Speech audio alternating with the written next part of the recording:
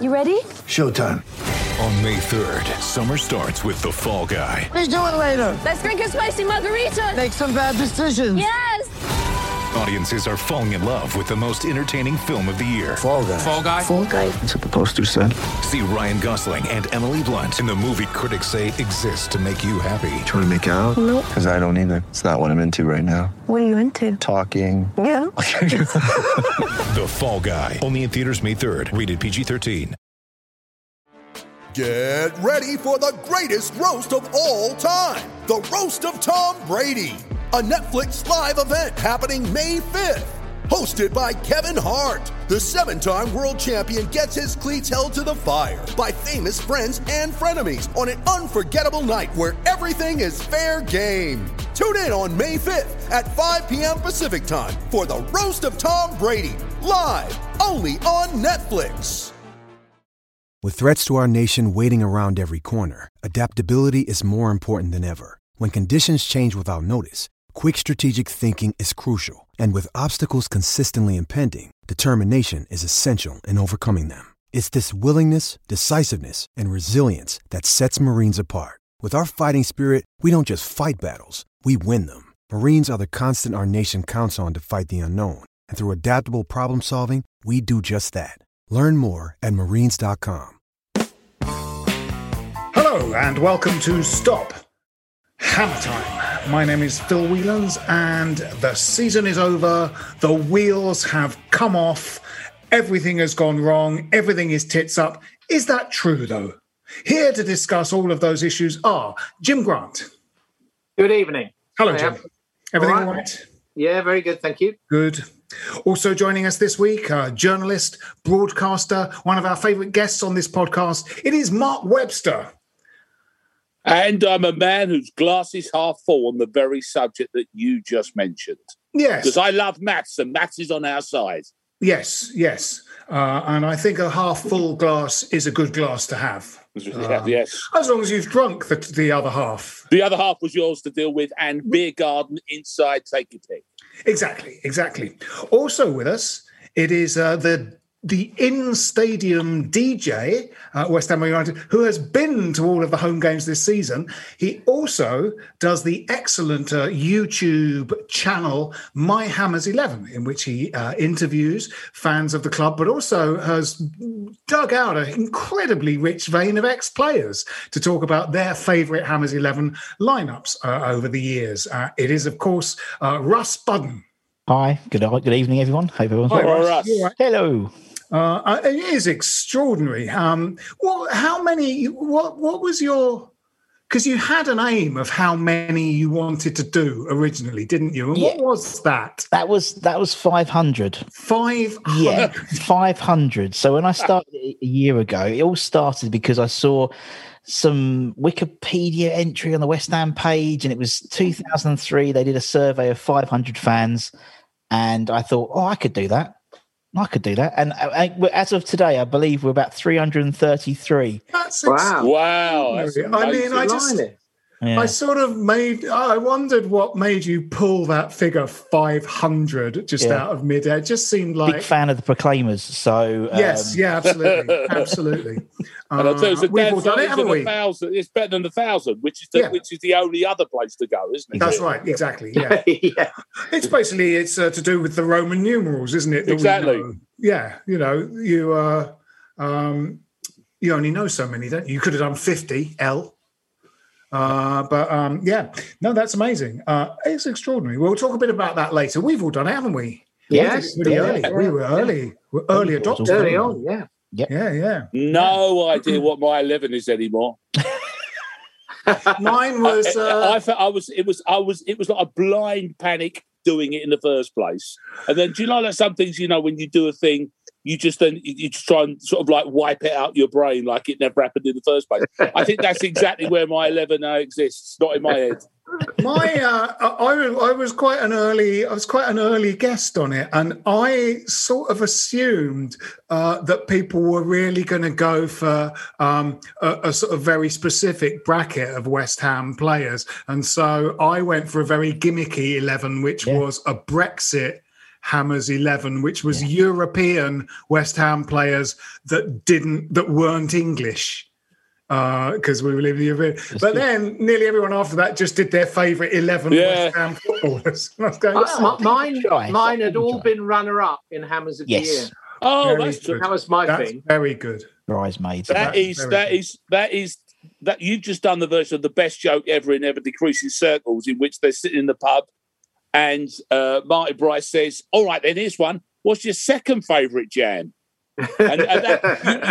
you pretty much done that in my head, and Russ could probably say, I may have done one of these a couple of 3 times, and the bloke that floats in and out of my teams all the time, and I never know if he's there or not, the will of the wisp, is Liam Brady. I pick him every other day. I pick him, but I'm not sure what day it was. It was an off day for you, Mark. I didn't do it. No, he wasn't. I've just found it. We can do that later on. We'll go for your. Bill, team. did you have him in your Euro? I didn't. Good 11? choice. That's interesting. I didn't. Yeah. It was a good choice. No. He was brilliant. I did when I did my program notes and the program column that I do, and Liam Brady, I wanted him to crop up, and it was great fun to talk about his time away and all that. But I arrived at the thing that I didn't know, which I think everyone needs to know about him, is that I went to the principal. He's called Chippy Brady, based on the fact he had this wand of a foot and could hit 40-yard passes in his sleep, and it's because he likes chips. That can't be right, but apparently it's true. I loved him. One of my favourite fondest memories of his that really emotional game where he scored against Arsenal. It was a real lesson for this modern trend of not celebrating when you score against your old club. He went fucking mental when he scored against us. Do you remember? And there were people jumping on the pitch from the east side, and it was brilliant. He was great. One in a series of good Arsenal inherited players. I mean, we've sort of done pretty well, haven't we? Because Hartson was great. Winterburn turned out really well. There were a couple of sort of duffers, obviously. Davor Suker. Lundberg didn't really work out that well. John Radford. John Radford is the classic. Yeah. Mate, he may have been in the twilight of his career. Yes. We thought Winterburn was, didn't we? But and of course Wrighty, obviously, who did great for us. Wrighty was great for us. But Winterburn, I sort of thought, do we really want a kind of over the hill? It was fantastic. One final payday Nigel Winterburn, who turned out to be amazing for us. Really, really good. Anyway, so we played at the weekend and we got a 1-1 draw against Brighton, and we're making slightly heavy weather of these closing few fixtures, aren't we? I mean, this was one of the ones where we were hoping it would be in our little bracket of what made it an easy run in. Obviously, there were some difficult games in that run in. Chelsea, I thought, would be problematic. I thought Everton would be. I thought Leicester would be. But, one of the ones that we thought would be, maybe not a cakewalk, but sort of fairly easy was Brighton, and we made a meal of it. And what do we think about this general run-in at the moment, and perhaps what it augurs for our 2 games this week? Well, it does feel as though the injuries and the smallness of the squad, but in particular the smallness of the squad you can rely on to win games for you, has caught up with us a bit. I felt it was a leggy performance against Brighton, and Rice coming back not quite match sharp, and we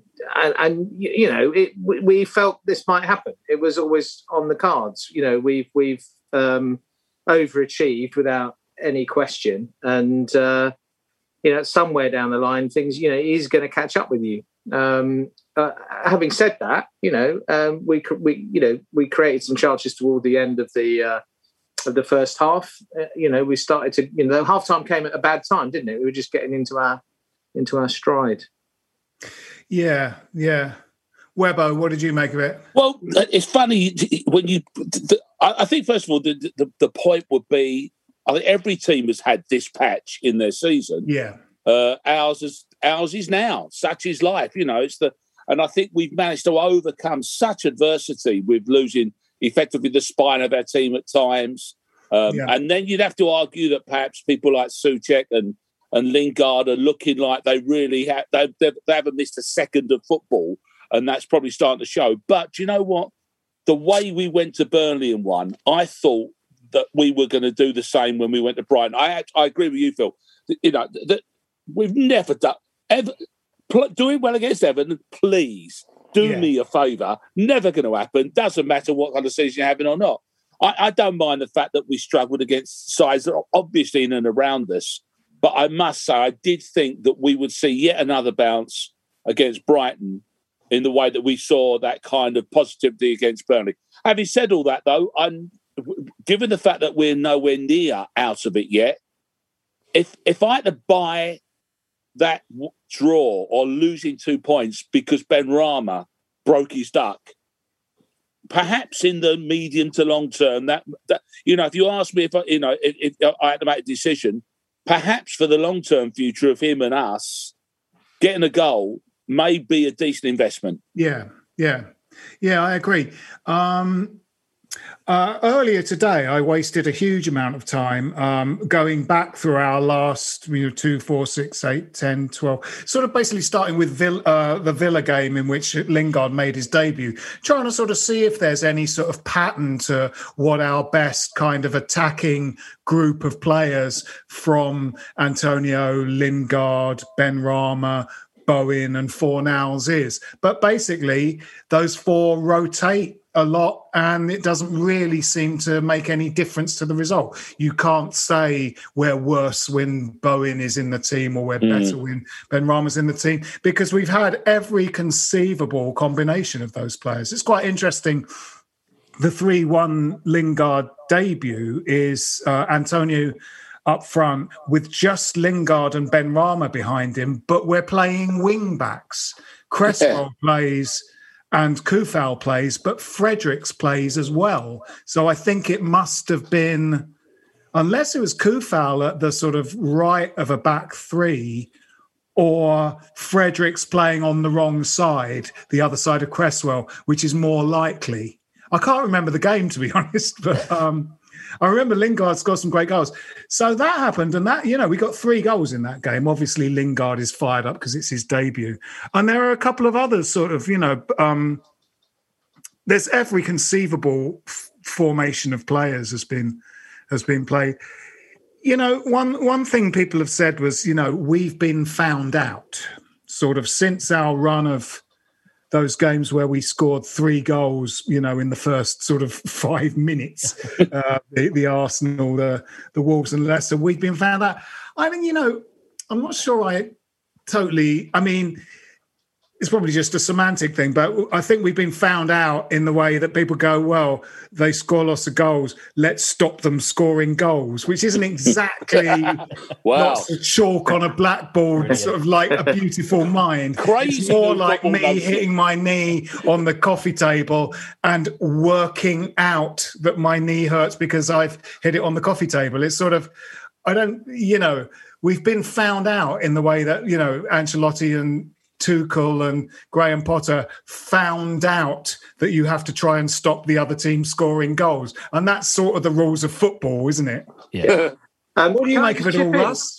Russ, what do you think? No, I was going to say, I think to be honest, the last 2 games particular, even the Brighton game to some extent, but definitely the Chelsea game, the Everton game, particularly the Everton game, and, I think it's a compliment to us that, sort of Everton came and did a West Ham, let us just play in front of them, and we're best when we're counter-attacking. That's what we are. We've got the pace, and so I think anytime we're on the ball, it's like we just don't know what to do with it. What's this round thing? It's like, and I think our downturn has just proven, I think, how important Mr. Rice is to the team, because I think not only him as a person, but Thomas Souček looks half the player, I think, when Declan's not playing. And so, it was great to have him back for the Brighton game, but, he's obviously not match fit. I'm like Mark. I'm half glass full. I'm loving this season. I think it's fantastic. No disrespect to the 3 of you, but I haven't had been around for as long as you guys, so I don't remember the good times. I was only 5 when the boys were 86. So we'd have to. We're not 140 either. We don't remember the good times either. It's calling us old. That season, so, I know, it's just great. Phil, I've done a bit of. It's interesting because I've done a bit of statistical analysis today myself. I was at a loose end, and I was kind of curious about something I read on one of the forums, and and there are a lot of people make comments about the difference that particular players make, when to the average points you score over a period of time. And I thought, I'll just have a quick look at that and look at players that have been out for any kind of significant period of time and just look at whether we seem to be better with or without them, as it were. And the thing that really startled me, actually, is that the one that seems to make the biggest difference is Masuaku. With Masuaku in the team, we've averaged 1.9 points per game. Without him, 1.5. He makes quite a big difference. He makes our best formation make sense, doesn't he? He does. Plus, so there's that. See, I'm with you. There's that, and B, when he was playing, we also had everybody available. So he actually happened to feature in. I suppose if we pick our best 11 for the end of the season, obviously not rain all over Russ's parade, copyright him. But he's there, isn't he? And he's there because he became the perfect foil. This is a man that pretty much no one wanted to see play for us for 3 seasons solid. Yeah. And now he feels like, in his absence, arguably the catalyst for us not being quite absolute tip-top as we have at certain points this year. Well, after Rice is injured, which is the Arsenal game, we play twice and we win both those games, and Masuaku plays in them. Yeah. And those are his only 2 games in this. There you go. Yeah. He goes the only 2 times he's played with Lingard. Yeah, we win both the games in which he plays. But it does seem, that Russ, you're absolutely right. It is, and I think Jim, you sort of said this last week that Tuchel and Ancelotti, it's sort of flattering that basically they are doing what, were they not Tuchel and Ancelotti, were they Sam Allardyce in the 90s, would be called parking the bus. Yeah. They set out to just soak it up with no attacking intent and just see how they got on for the first, 60 minutes of the game or whatever, and just try and hit us on the break. And, it is then incumbent on, a team that is predicated on attacking football like we sort of have been, albeit on the break, to find our way through. And again, it felt quite reminiscent of the Everton game, the Brighton game, didn't it? We did seem to have lots of possession in their half and we couldn't seem to find a way through. And I thought in the first half, especially against Brighton, I just felt that we were like 25% off our sort of optimum tempo. Yes. We were knocking it about very well and passing very accurately, but in slight slow motion compared to some other games. It lacked intensity, didn't it? It really did. I think, to be fair to Brighton, that they had their moments in the game, and I to be fair to them, there's the whole thing of the old cliche of league tables not lying. But I think if there is a team in a slightly false position, it's possibly them. I was worried about the game. There's the history of not having beaten them in the Premier League. But they actually play decent football. They knock it about, they keep it well, and they've drawn a lot of games. There haven't been too many, they haven't been thrashed too many times. They're not a Sheffield United this season. And, every game is tough. There really aren't easy games in the league. And I must say as well, the intensity thing I get, but back on Russ's point on that he made there, the point is what you can't do is be dynamic and speedy all the way to the goal line, because basically you're hitting bodies 20 yards out. So at that point, and where you see Man City being so successful, is their absolute skill set. And guess what? They've got the players to do it, who find the little spaces and the one-touch football and the pass and go and old-fashioned 1-2s, all these little things. Plus also, they always have the ball. You know, they're 85% possession or something mad, you know, and there's always patience there and they can break them down. And then you get the lead goal and guess what? The other team has to open up, which is where City end up getting 3 or 4 goals because they've broken them down. So intensity is a tough one to maintain because what you can't do is you can't tear us at 8-9 men across the 18-yard line.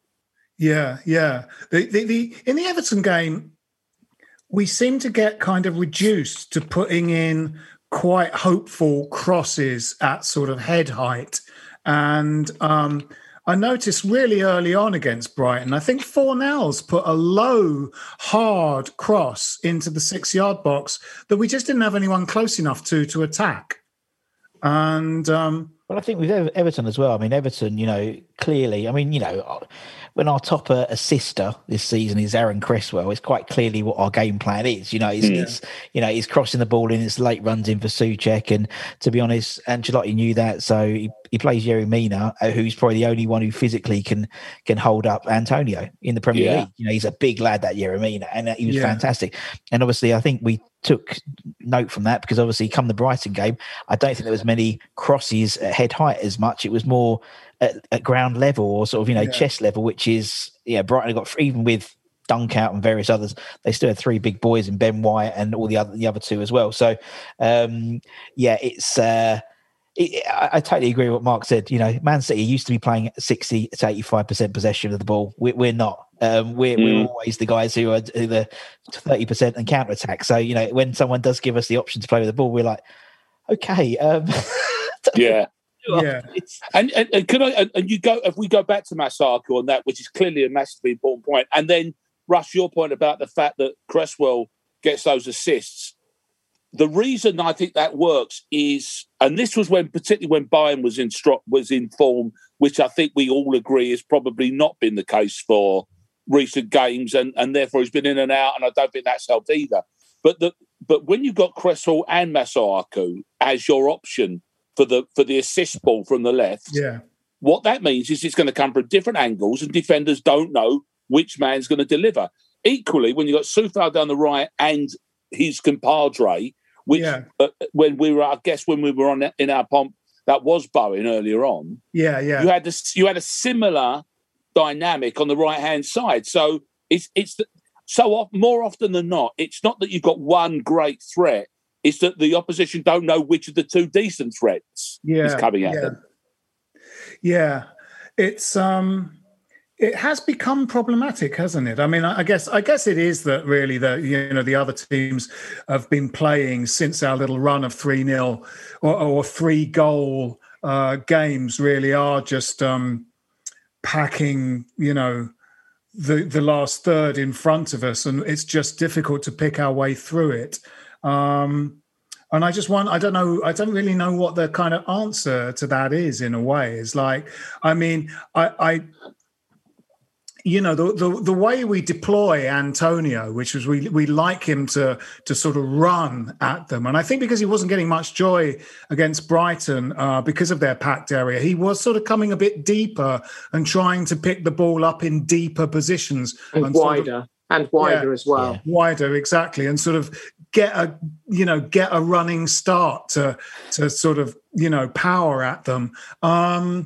That does mean that you're playing sort of with like a false 9 because you just don't have a striker anymore. He's joining the midfield. And it was, you know, that perfect sort of cross. I think it was Fornals, very dangerous into their 6-yard box, just had no one get on the end of it. And you're like, you know, David Cross, when we had him on the podcast, said that, you know, he would say to the rest of the team, you put it in that area, whether it looks like I'm there or not, and I will hurl myself at it and try and get it in the net, you know. Yeah. And it sort of didn't feel like we had anyone there that was gonna sort of do that. That was a dedicated sort of finisher, a dedicated goal hanger, a dedicated sort of sniffer. Which, because when the other team are sort of sitting very deep, you could have someone that's basically on the shoulder of the last defender, because especially if someone gets to the byline and crosses, there's no danger of offside. They've just got to get it. They've just got to get their toe to it before anyone else does. This syndrome of trying to get it's the trying to make things happen syndrome, isn't it? And my God, Wayne Rooney spent half of his back end of his career being that kind of player. Yeah. Harry Kane's become that kind of player. Is that okay? I will go and make things happen in a different place because it's not happening here. But of course, I guess what happens is, if it's working well, is that whoever's in the side in that role, which would be Benrahma or Lingard, fills the space. Yeah, that's the trick, isn't it? Is not everyone doesn't disappear into the middle third of the pitch. Is that if Antonio goes, someone else is there, and let's be honest with you, what a weapon Antonio is for that. Given the fact that he's actually his skill set, he's a wide man. Yeah, absolutely. I thought the referee didn't give Lingard much. They definitely targeted Lingard, didn't they? Bissouma kicked him up in the air a couple of times. Early on. And it's difficult when you've been clattered a few times. I think it does put doubts in your mind. And he was subdued, wasn't he, Lingard? He has been, perhaps you could argue, for the last 2 or 3 games, but I felt he was a little bit, off his best. And another thing with Masuaku, I know we keep going back to Masuaku, but he's one of the only players who will turn and run with a ball. From left back, from left wing back, he'll turn and run, and he's got a trick in him. And we try to pass it along, and I think he scares people. And the Brighton game, I think there were several times I looked up and Soufal was playing sort of centre forward. He was coming forward and came staying side there, a lot, didn't he? So desperate to get a goal for the end of the season. He's like, I think. Given the fact that he's been in front he's been like 4 yards out on previous occasions, looking desperately for the pass. He never spent all season not wanting to shoot. But it's funny, you're again on the match side. But this is where, if Bowen had retained his form, Bowen runs at men, and when Benrahma does hit his stride, when he's in his pomp again, a gorgeous dribbler with the ball. But of course, he's been in this slight hold of the dilemma, isn't he? Where he's had to learn to do the jobs that David Moyes expects of him. But what that tends to mean is that he has to get rid of that idea, which I think he probably had at Brentford, which is like, run at them all the time. Don't worry, we'll cover you. But that doesn't work with us. I sort of feel like I feel exactly that. I sort of think that in his first few games for us, sometimes when he came off the bench, he was, looking to turn and run with the ball, looking to sort of be the star of the show. He'd just come from being a sort of big fish in the Brentford pond, and I think he has sort of, made things a little difficult for himself because he doesn't know what to do now. I think he might have been sort of told off a couple of times. And, when he just hugs the touchline, he's not deploying himself in the best sort of possible way. It's like you can't say to every single player, just have the freedom of the pitch, because then you're just going to look like a schoolboy football game. But in a sense, Lingard obviously does have that role that, they've just said to him, just get the ball to Jesse and he'll do whatever he wants with it. Unfortunately, Benrahma is kind of that player as well. Bowen generally has quite a good ability to be a traditional winger, but to come inside when on the other foot, to do that. Yes, because he's always cutting in. So it's sort of. What was the guy? He hadn't started, I think, at all or barely, and he was given the 10, wasn't he? At one point, Benrahma, and he had an absolute stinker, and it was really weird because it almost said that he was given all the freedom to do what he wanted. He didn't know what he wanted to do with it. No. And I think perhaps he does need a role. And listen, he would often come from wide for Brentford with, as we know, enormous success.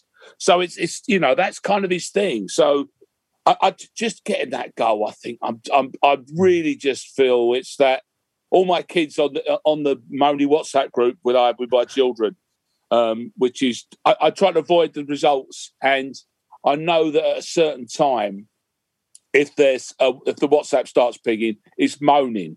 They don't do celebrity. It's not celebrity WhatsApp. It's like, Jesus Christ, we're going to get him. But Matthew, my middle son, is forever saying, I fancy Benny for a goal in this game. So he's only said it all season. So he got this one right. And I'm kind of with that principle. I mean, he has cleared the crossbar time and time again. Yeah. And then to score his first goal with the ball ending up only halfway up the post, but unstoppable, was funny, a joy to watch. I thought he's going to score this. When it came out to him, I thought this is in the goal, because I sort of thought he's missed the goal, like the one against Burnley, by kind of bending the ball, and trying to be a bit clever with the ball. And it came out to him, and I just thought, no, he's going to keep it down. He almost hit it with top spin, so that it was the sort of thing Julian Dix used to do a lot, which is like somehow put something on the ball that just makes it not rise. Just like it didn't go, it went into the goal at no more than sort of chest height. Incredible piece of technique, that finish. Yeah.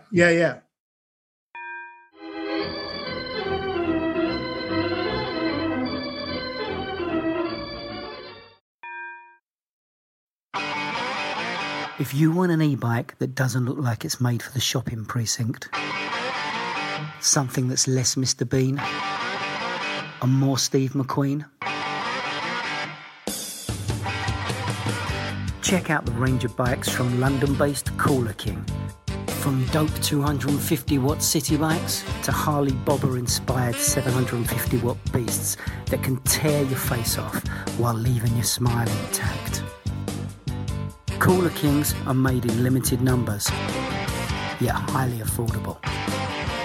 Check them out now on the web at cooler.bike or find them on Instagram with hashtag CoolerKingBike.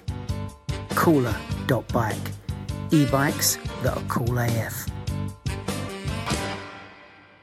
But it was great. It was not an easy finish, but it was... it was there sort of on a plate. He was in space, he'd been picked out, and he didn't mess it up, and I think that, should give him a lot of confidence. All of these guys, in a sense, and especially Benrahma, if we don't happen to keep Lingard, if we were to get, someone up top, a sort of striker, a real dead-eye target man, I sort of think that Bowen, Benrahma, Fornals, Masuaku are going to sort of come into their own.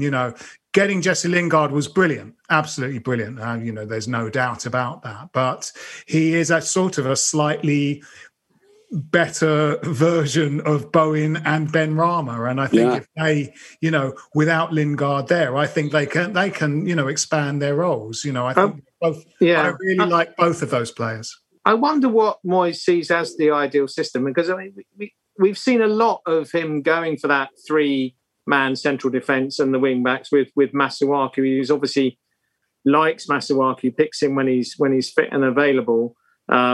And Cresswell obviously has settled very well into that role as a left-sided centre-back. But he's played a lot of 4-4-2, not quite 4-4-2, before, whatever, with three at front, one man at front with Antonio and then three behind. He's played that back four quite a lot. I felt Cresswell was badly exposed at left back against Brighton. I thought they got down our left-hand side far too easily, far too often. And he looked struggling a little bit for pace, I felt. So if we are going to play a back four, then we still need a left back, don't we? I mean, if we are going to consistently, it allows you to play that extra creative. It feels like the place for Benrahma is in a team where you play with the back four, because then you can have that kind of number 10 role behind the striker. But and I think that's where ideally he is suited. I thought his best game for us was that Burnley game where he was more of a free spirit, I thought, and the interplay between him and Lanzini and Lingard, Fornals was fantastic to watch in that game. Yeah. But it throws up issues with regard to transfer priorities and whatever. And I'm just interested to know which way you think Moyes will go.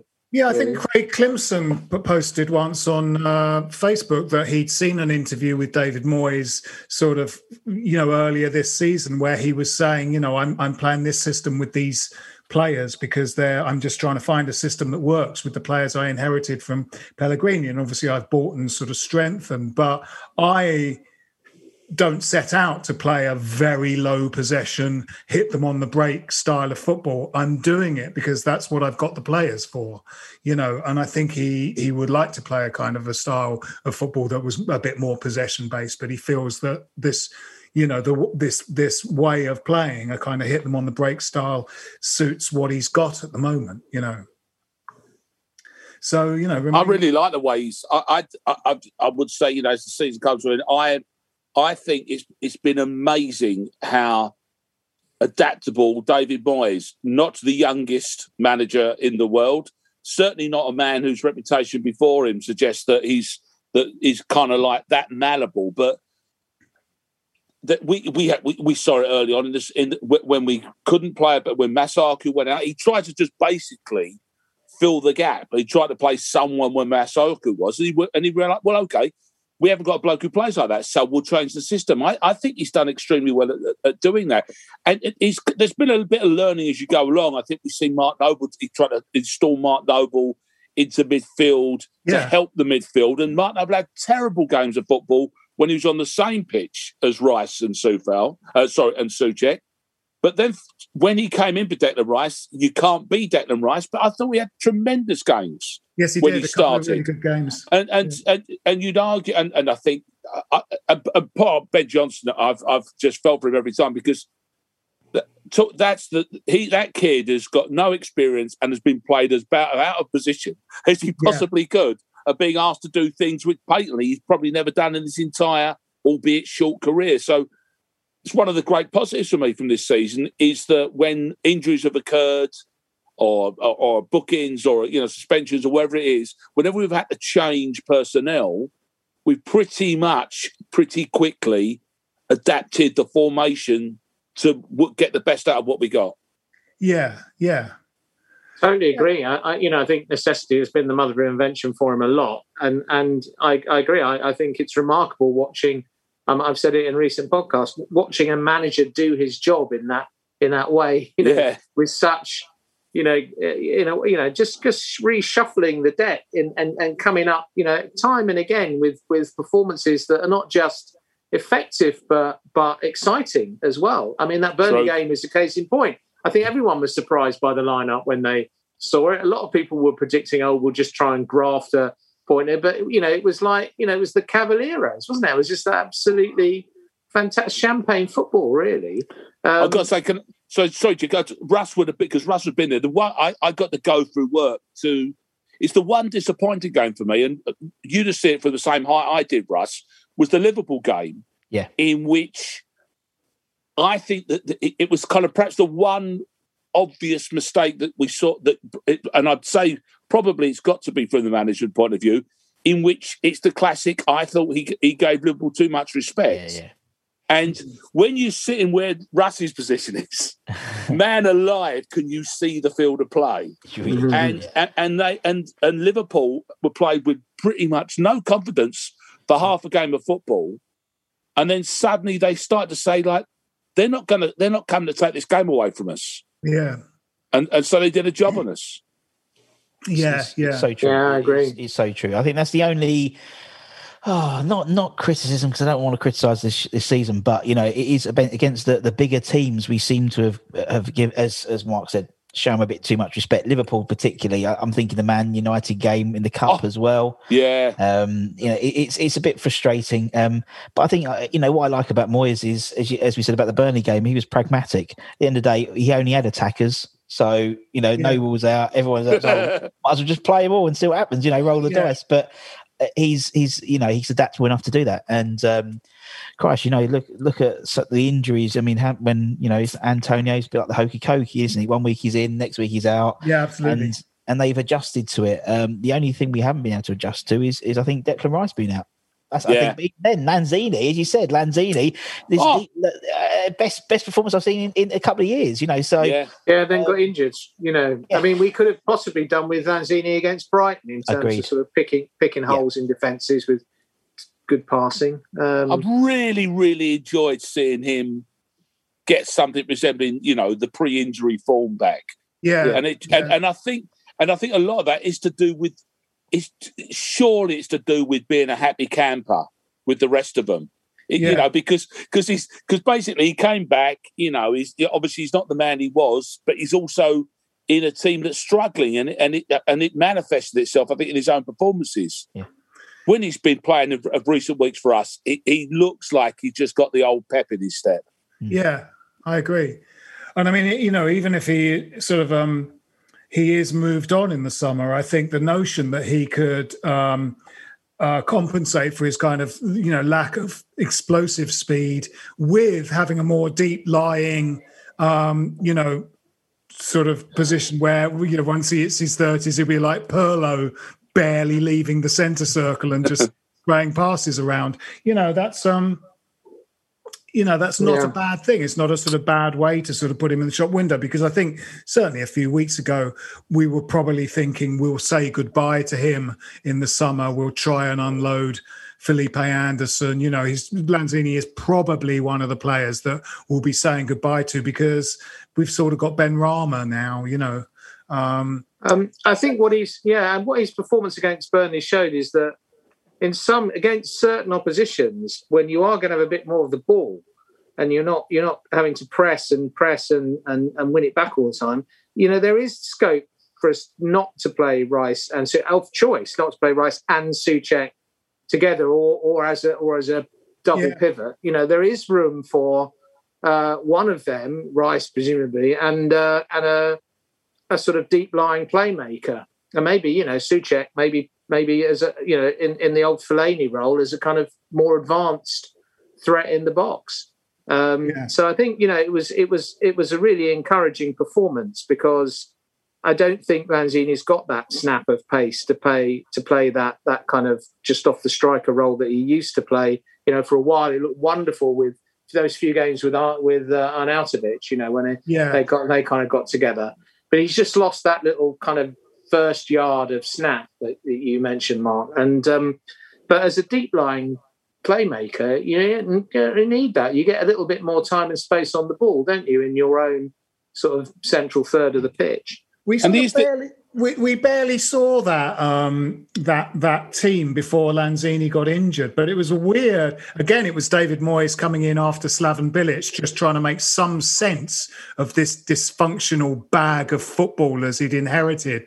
And it just felt like, especially in that when we went up to Huddersfield and beat them 4-1, it felt like it was like a football match with no midfield in it. We basically defended and hit them on the break, and that was a sort of, it probably was like that, because part of the problem with the Bilic team and the Pellegrini team was a lack of a central midfield. Yes, and we probably did have to just basically miss it out. Have three at the back, defend. And I suppose wing backs was the sort of key to that. When Moyes first came in, and again Masuaku, he got Masuaku going as a sort of a wing back, and we just sort of we defended and then broke. I think with Lanzini as well, he plays better. I think when you look at when he's been his most effective, arguably when he was with Payet. We've said when he was being Arnautovic. When he got injured first time he was out, he came back. Payet had gone. And he was the guy. He was the rough diamond we were looking at, and I think that was too much pressure on him. And then he gets injured, comes back, and Arnautovic, he's got a foil. He goes away, he's come back. He's got Ben Rama, Lingard. He's got people around him who he can interact with, rather than pragmatic players. So I think, obviously, hopefully the European tour is on, and I think keep him, because I think, particularly in Europe, he'll be brilliant. I would definitely keep him, and as much as anything else, because the kind of football we're talking about is now. And we talked about earlier on that you said there, Russ, about the fact that we're kind of obviously having to play in front of, two banks of four. Got the capacity to find that little pass. He physically looks like a Man City player, and he's got that little pass in him as well. And that kind of like the key to unlock packed defences is pretty much he's the holder of that. I think Ben Rama will be that guy as well. But it wouldn't hurt to have someone who is also on the bench who can do that job. No, and that's where I imagine Lanzini would kind of ultimately be. Because we obviously clearly what we need to be, as Russ pointed out there, once we start that European tour, come on with that half full glass again, Russ, is we going to need, that's the 16 or 17 men are going to all have to look like they're pretty much interchangeable as a first 11. Yeah, absolutely. So Russ, now we've had pretty much like beyond a calendar year inside the stadium with no fans. What's it like? It's normal now. That's the honest thing. Honestly, it's so, I'm very much a creature of habit. So it was weird. I mean, I think I was going to count it. I think it must be over 20, it's something like 20, 22, 23 games we've had there without any fans. And Mark will attribute to it.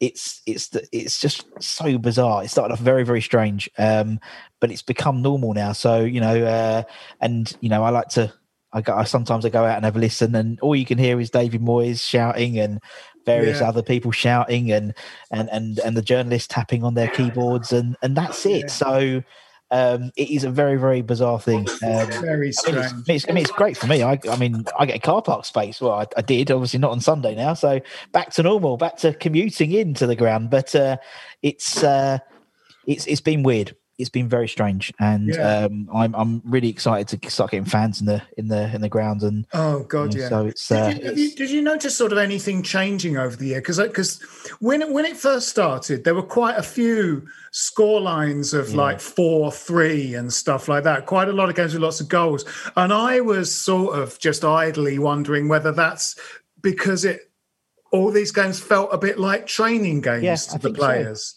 I think so. It was difficult for them to sort of get used to there being no fans. And what, of course, footballers do all the time is play games of football without fans. But those games don't really matter very much. So quite often training games end up, 5-4 and stuff like that. When you split your squad into half and put half of them in fluorescent bibs and they play each other, they quite often end up being, 4-3 and 5-7 and stuff like that. And that's there's still some high scores, but not as many as there were when those sort of games behind closed doors first happened. Do you think that they've got used to it, Russ? I mean, obviously they will have done, but I think they have. Yeah, I mean, and we've always tried to keep it almost like it was a match day. So we still have all the music playing, we still have the videos, we still have. We still have certain things, and I think, but there's no substitute for as soon as that whistle goes. There's nothing coming out the speakers. It's all. So it is just like a training game, and it is the strangest thing in the world, really. And I can totally got that, because it is. I mean, to be fair, I mean that great thing about this team as well, this squad this season is the togetherness, and they do stuff that So now, for example, the first time ever, I've been doing the stuff at West Ham for 20 years now. This is my 20th season, double testimonial year this year. But it's the first time I've ever seen a team. So an hour and a half, they go and have a walk around the pitch. Like literally round the outside, all of them, in there, all of their masks and tracksuits, and Jocelyn and David's there, and Kevin's there, and all the boys are there, and it was like, what? This is like a real togetherness of the team. And, brilliant. But I think that's really key. That's really key, because obviously there's no fans there, so you have to be together. You have to have the closeness bond. I think that's why we've been so strong this season, because we've got a real team spirit, and and I think almost. Do you know what I'm more looking forward to? I'd argue the European football, or I'm more looking forward to simply to put it to bed, is the theory, the completely impossible to prove theory that's been bandied about, is that we're a better team because we didn't have fans in the stadium in the way that other teams have had. I mean, we don't own that idea. People have said that about, Liverpool struggled this year because they haven't got, the copy's empty, etc. Yeah. Man City have been brilliant because they haven't got the pressure of a crowd. I think the one and only point about that is you don't know, and you'll never be able to prove it because there's nothing to compare it with. Once you take that into account, I think that I am looking forward to us en masse as a crowd putting that to bed, so that when we are playing, obviously at home in particular, and things aren't as good as they were and aren't peak and aren't tip top, that we don't become this crowd that people think we are, that we're toxic, and that our toxicity affects the players. I just want this year, that our next season, not to be the season that proves an improvable theory. Yeah. Did any of you guys happen to listen to that Peter Crouch podcast with Mark Noble on it? Yeah, I did. Yeah. It's interesting, isn't it? I mean, when you occasionally, I'm sure you have this with My Hammers 11, Russ, and occasionally with Stop Hammer Time, all the players we've had on have been terrific value. Obviously, we've had a lot of the boys of 86 on, and they've got great stories and stuff. But occasionally you get players that give you a little bit of insight into what being a professional footballer is like. And we as football fans are interested because basically that sort of, what do they do all week on the training ground? What do they do all week? That is the question that in, a slightly less aggressive and confrontational way, we all sort of genuinely wonder what it's like. And Noble, who has played under 3 different owners, 9 different managers with probably, several hundred different players, said... 4 different home grounds as well, isn't it? I think if I'm right. Yeah, it is. Yeah, it's 4 different home grounds. Yeah, 4 different home grounds. Yeah. The one in Woolwich, obviously. Yeah, naturally. Yeah, exactly. Hermit Road, he started out at. And he said, we look forward to going to work. We look forward to the mood amongst this squad. And he said, he was very quick to say that the Czech boys have a lot to do with that. They're just big personalities. They're really fun. They're really positive, cheerful guys. But you sort of sense that from the rest of the team as well. Bowen seems like a really good bloke. Lingard seems like a good guy. He looks forward to going to work. And I mean, for Mark Noble to say that, it's not, and it didn't feel like he's saying that as a thing he feels he ought to say, because he will have doubtless played in teams where, the mood is not great. The 2010-11, the Avram Grant sort of season, I think going to work must not have been that much fun at that time. And there is that sort of thing that regardless of crowds being there or not being in there, that it's a team that's sort of able to pump themselves up, Definitely. Yeah. I mean, I think, Webber, a lot of the toxicity that you refer to, I think there was you can go right back to that home defeat to Burnley. There was a lot of conflating of the anger and disillusion with the board and the move and the stadium and whatnot with what was happening on the pitch, I think. And I think there at times was an atmosphere that kind of leaked its way through to the players, I suspect. And I agree with you. I really hope we that gets turned around a bit. But I think the owners have got to, so often, we've had seasons like this, we've had moments like this with groups of players where we've all been glass half full and optimistic and so on. But the owners, not just this lot, you can go right back. You can go right back to the 60s and to the post-85, 86 era. The story of West Ham has been a failure to capitalise on these moments, a failure to invest at this point. And I think they have they've got to do the right thing. They've got to trust Moyes. They've got to, and Moyes has got to do the PR on his transfer policy, because there's a danger. It seems to be two dangers. One, there is just a failure properly to reinvest, and we are left with glaring spaces in the squad that we all know that we need to fill. And that's very frustrating as fans. But I think the other danger is that Sullivan wants the limelight and will go, will spend the whole summer chasing the big names, £50 million striker that, deep down we probably never got any hope of actually signing, or actually when he turns up, won't really be interested, and will start to poison that team spirit that you talked about, Russ. I just hope that doesn't happen. I just hope, Moyes is trusted. We start to, fill those key positions that we can all see we need, and there's a sense of optimism going into the season on the back of what we've achieved this season. That would be my guess is that that notion died on the hill that is Sepp Haller. I think, and I kind of hope, with all due respect to him, who's gone off and he's got his career going again.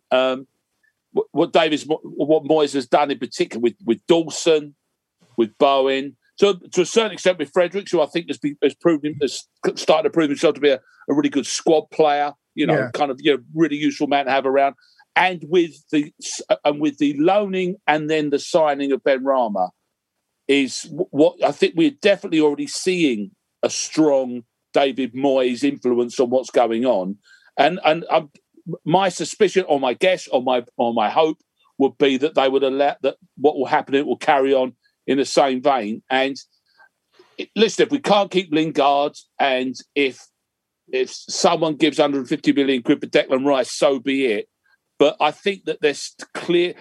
And let me put it this way: I'll ask you all. My feeling is potentially Mark Noble would have quit at the end of this season if we hadn't had this season. Yeah. Yeah, maybe. Well, definitely, yeah. Yeah, no, I agree. Yeah, absolutely. And I wouldn't have blamed him. No. But also, I think with David Moyes, I mean, the fact is, he's come in and in essence, what he's almost done straight away, pretty much, or very early on in his tenure, is let Anderson go out on loan. Yeah. Our second most expensive player, take a 50% hit on Sebastian Haller. No one would have agreed that, because it's money. But you can tell he's coming and says, I don't want them. They're not my boys. They're not what I want. And it said in January that he didn't spend the money because the striker he wanted wasn't available. Fair enough. Do you know what I mean? Yeah. I thought that was. I really liked that. I loved the fact that he said no. He said I borrowed Jesse Lingard, arguably the player of the season. Yeah, it was a sort of extraordinary kind of fury amongst West Ham fans that they didn't pick up a striker in the winter. And, I think I might have said this last week. They sort of pointed at the guy that Fulham got in, who scored a goal on his debut. And I said, we got this guy who scored 2 on his debut. Yeah. And it's almost because he's not literally called a striker. They went... He's not a striker. We didn't get a striker. We got Jesse Lingard. We didn't get a striker. And you went, he scored 9 goals in 10 games. Do you rather get someone who scored 3 goals but is a striker and who isn't a striker that scores 9? What is the fucking matter with you? I'll tell you what's going to. There's 2 things.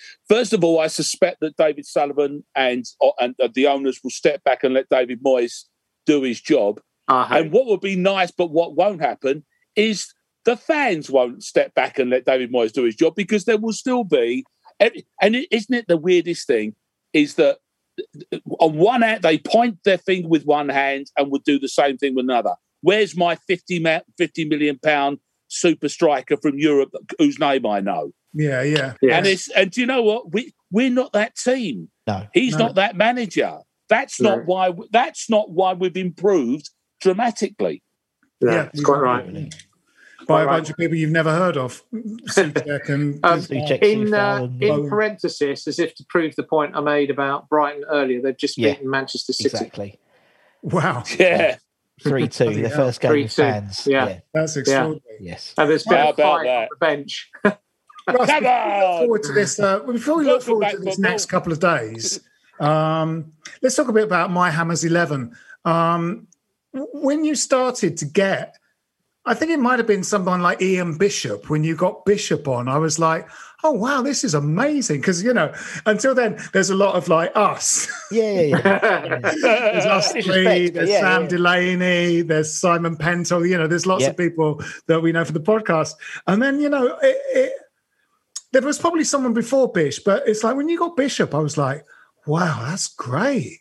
God, Bishop, and I listened to that one. I loved it. And then they just started trickling in. And then it's just like everybody has been on it. Yeah. Like, sort of, this week it's Joey O'Brien, isn't it? Joey O'Brien. Couldn't recognise the man. Couldn't recognise him. He's got bald head and everything. Yeah. Hey! He has. The best ones have. Yeah. But were you surprised when they started to come? How were you getting them? Sort of contacting them on Twitter and stuff? Yeah, lots of twittering and Instagramming and Facebooking and friends of a friend and friends of him and I know him and and he's been on, so you should come on now. And it's I think we've had, as I said, we've had about 333 guests, I think, as of amazing. Today, and I think incredible. 75 ex-professionals on there, ex-pros. So that's great. Coaches, but the war. See this, and of course, this is it. It's all well and good us banging on about who we like, and I remember that game. Yeah. But war stories, Russ. You get, and this is, and it's what you touched on earlier there, Phil. We know with this, Martin Overtalk. It doesn't matter who that guy is. It doesn't matter if that guy won a medal with us or was, in the best side we ever had.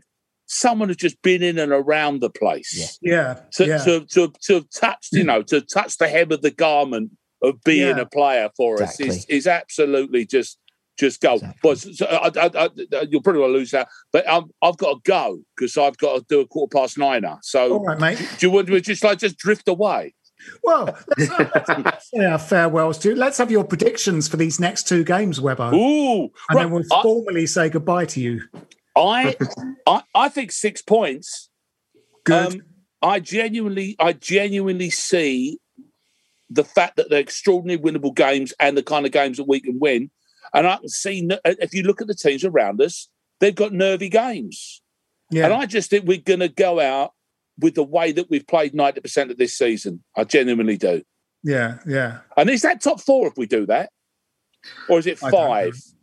I'm scared, it's to do currently Chelsea 0, Leicester 0. So if Leicester win, then the top 4 is still not out of the question. Who cares? I don't listen. Why that we're even having this conversation is stupid. So I'll take anything. It doesn't really matter. Yeah. Webbo, scores for tomorrow and Sunday. Actually, no, I'll go for 4 points because, of course, one of them's got to be 3-3 because we haven't had one for 2 games, have we? No. So I listen. I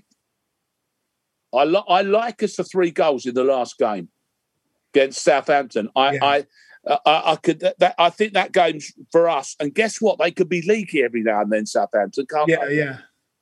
Yeah. So let me predict a bucket full for the last game, and then perhaps something a bit cagier for tomorrow. All right. Can I draw you on specifics? Oh, you want numbers? Yeah. You know how it works, Webbo. Okay, right. Well, 2-1. 2-1. Tomorrow, and I'll go 4-1. Last game. Nice. 2-1, 3-goal gap. 2-1, 4-1. Great. All right. Well, thanks, Webbo. We'll let you go. Cheers, boys. Thank you very much. Thank you very much. Cheers, Mark. Cheers, mate. Lads. Bye, mate. Brilliant. What an awful man. Oh, he's still here. He's got to press leave meeting first. Yeah. That's funny that you have to press that twice, that leave meeting thing, because you sort of press the bottom one and then the one above it goes, do you want to leave the meeting? Sure. You go, yeah, I pressed the button. So you look stupid for a very short moment. Without playing favourites, Russ, were there any sort of surprising or interviews with ex-players that you thought was a real surprise? Or Stephen Bywater, right?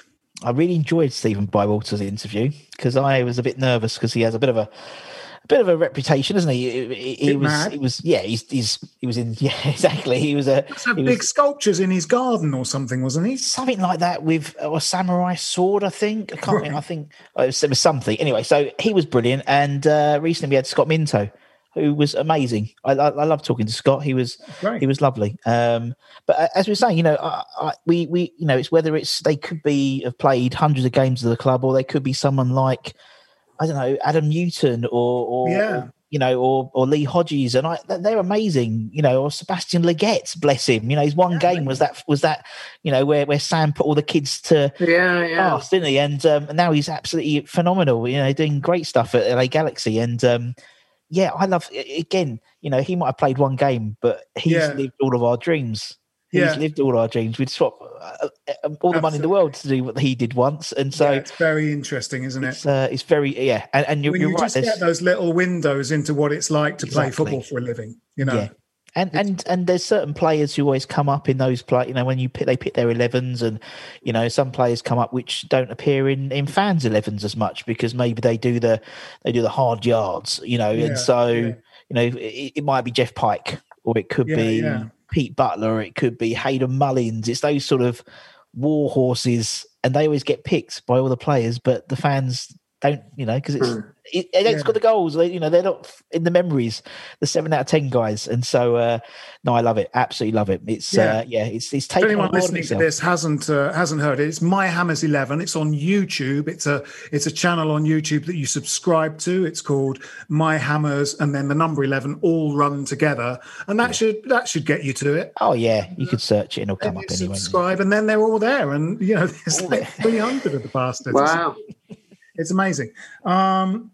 So I suppose we should do predictions now for these next 2 games. Yeah. I think probably 4 points from the 2 of them. I don't quite sure. I feel probably a point away at West Brom, especially the way they played against Liverpool, is quite a likely result in many ways. But possibly quite an entertaining game. So I'm going to go 2-2 for that one.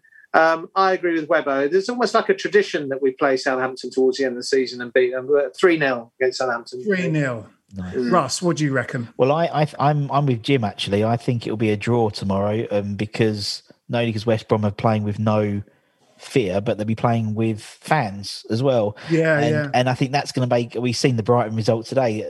Where Southampton didn't do whether it's Leeds, but it doesn't matter.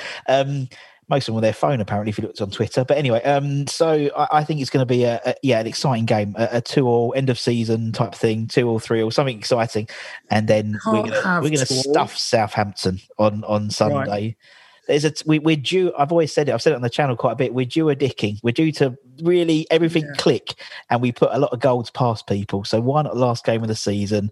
4 points, and hopefully press you for specific scores, and you can't have the same as any others. Okay, we'll go 3-3 for West Brom, and we'll go 4-0 Southampton to us. So I'm going to have 3-1 then, because that hasn't been taken for the Southampton. We went to that Watford last game of the season, didn't we, Jim, a couple of seasons ago? That was 4-1 or something, wasn't it? Yeah, that was great. And of course, we beat Allardyce's Everton 3-1 on the last day of the season, didn't we? Yeah. So, I agree. I think possibly, we might thump them, which would be good. Yeah, I'm going to say we win tomorrow 1-0. Fair enough. We managed to pick the lock and get a goal past them. That has been it for this week's Stop Hammer Time, and we'll see you again after the end of the season, which will be in about a week's time. So with me this week have been Jim Grant. Cheerio. And Russ Budden. See ya. Come on, you Irons.